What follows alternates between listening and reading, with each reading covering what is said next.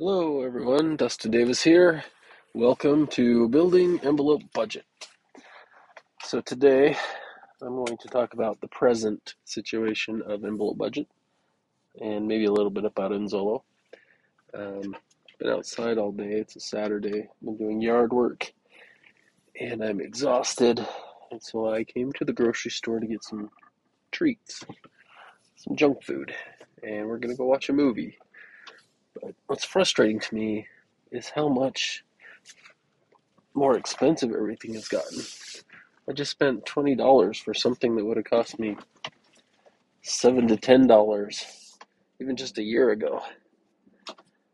I don't think Americans in general understand how inflation is a hidden tax, and I would recommend people to read The Creature from Jekyll Island, but it's a really long book. If you want a good summary, there's a book called Financial Fitness by Chris Brady and Warren Woodward, and they talk about the offense and defense of personal finance, and then they talk about the playing field. And I think that playing field is a good summary of some of the content that's in The Creature from Jekyll Island.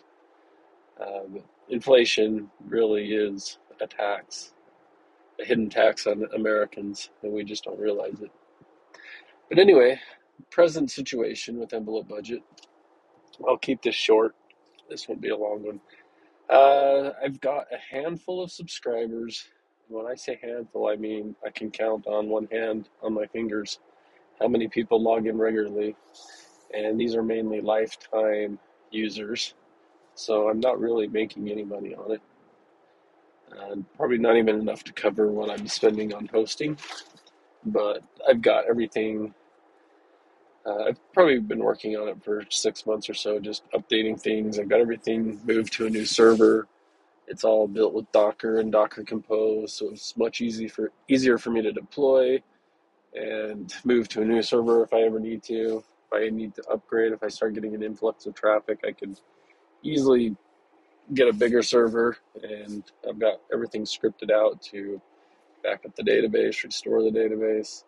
So as far as like the development environment, it's in a lot better place than it was. It's really easy for me to fix bugs and push them up. Get new deploy scripts, so things are better there. I did add an API recently, and I did have an API actually with Django REST framework, but I didn't like it. I didn't even like using it myself, and I'm not even sure how to publish it. And that Django REST framework is part of the problem. I'm struggling to upgrade from Django 1.8 to Django 1.9, where I really want to be up to the latest version, which is Django 4.2, I believe. And so what I did, I created a new API using Fast API, which is another Python language or framework. I really like it, but so I'm using the same database that I'm using. So anything you do on Fast API is reflected in, in the desktop app. Uh, I don't know how much technical detail to go into, but basically it works. But there's some things I did in the initial building of Envelope Budget that I didn't really need to do as far as the way I designed my database models that makes it a lot harder to do what I'm trying to do now to move it to Fast API, if that makes sense. So I'm about to commit the cardinal sin and rewrite yet again. But I often preach to people at work, never rewrite. I talked about this last episode, big proponent of don't ever rewrite your system. But I think this situation's a little bit different. I don't have a lot of active users. Pretty much everyone has disappeared for better tools out there. And to be honest, the tools out there today are better. Um, they grew while I stagnated. So I think it's a good time to kind of revamp everything. And I wanted to just kind of keep my existing database and build around it, but I'm finding it very difficult and frustrating. and I think I could build it just as fast without all the headaches of trying to migrate by just starting over and then migrating accounts for those who want to move it. I'll probably, and it's simple enough for me to keep the old one around. I'll probably just move it to a new domain like archive.envelopebudget.com for those who don't want to migrate to the new system. But my goal is to make it better. And also, I'm planning on making it open source. Uh, I use a lot of open source software, like, for example, so I've got a Synology server, and I can spin up Docker instances of different things. And I'm running Bitwarden, which is, it's sort of like LastPass or KeePass if you've used something like that. But I can just host it myself, and all the tools that I use for Bitwarden, I can just point them to my server. It keeps it, in my opinion, keeps it more secure because it's on my server. All my passwords are on my server. It's probably not for everyone because you have to know how to secure your own server. But if you know how to secure your own server, I think it's better to have it on premise than out in the cloud. Personally, I don't know. Probably not a big deal either way. But I want to do something similar where you can, if you're tech savvy and you want to host your own budgeting app and keep it on premise on your own system, you can do that. You can download a Docker file and install it and run a budgeting app on your own server. I've had people email me and ask if there's a desktop version that doesn't talk to the internet. This could be the case there. You could run it on your own computer, or you can, if you are not tech savvy, you can go to EnvelopeBudget.com and be able to run it from there. Likewise, I want to build a mobile app, and if you're using a mobile app, you should be able to point it to your own server or just connect to EnvelopeBudget.com. So that's kind of my plans. I'm just getting started rewriting it. So I spun up, I'll give a little information on the tech stack.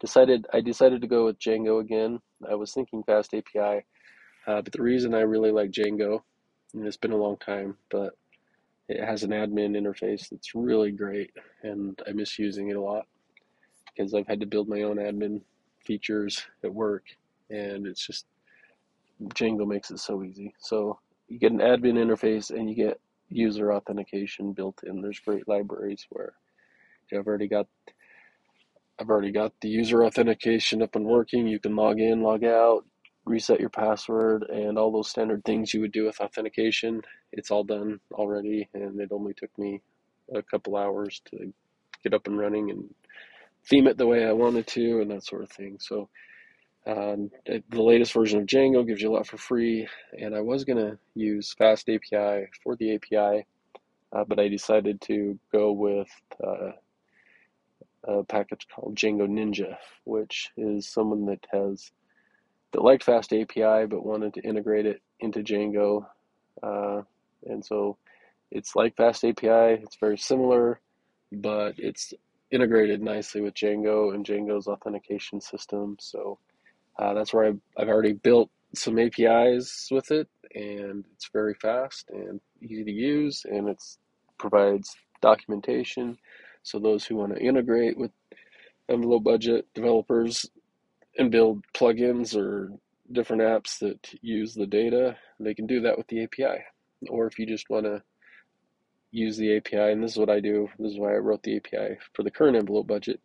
If you have your own way of getting transaction data, you can use the API to import it. So I've got scripts that will connect to my bank using OFX Direct Connect.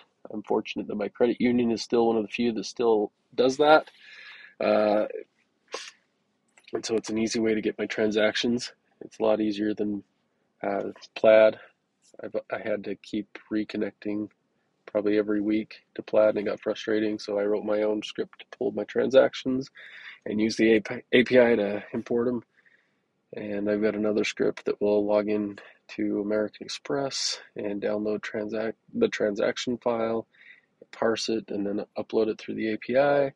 And then I've got one more script that will log into my Amazon account and my wife's Amazon account, go to our recent orders, and pull down the order information and upload those, because I found that with our Amazon purchases, it was hard to track down what we ordered and tie it to an order number and then look up.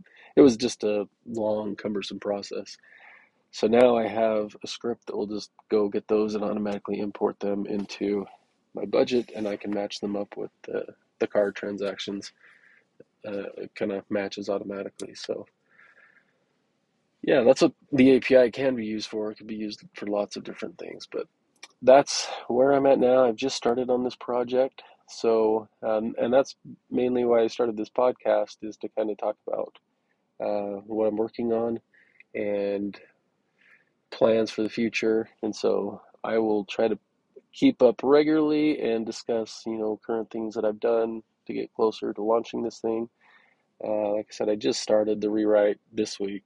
So it hasn't even been a week yet. So uh, wish me luck, and hopefully we'll build something great. And those who, in the past, I've had people reach out to me and ask how they can help contribute, and I didn't really have a good way to get them in the repo to contribute. So this way it'll be open source. They can add features they want, and if it's a good feature and they want to push it back into the main system, they can submit a pull request and I can add it to the system. So this will be kind of a opportunity for those who are interested to also add to EnvelopeBudget and build their own features into it. And if the community likes it, we can add it for everyone. So yeah, that's my plan. I hope it works out, and I will talk to you again soon.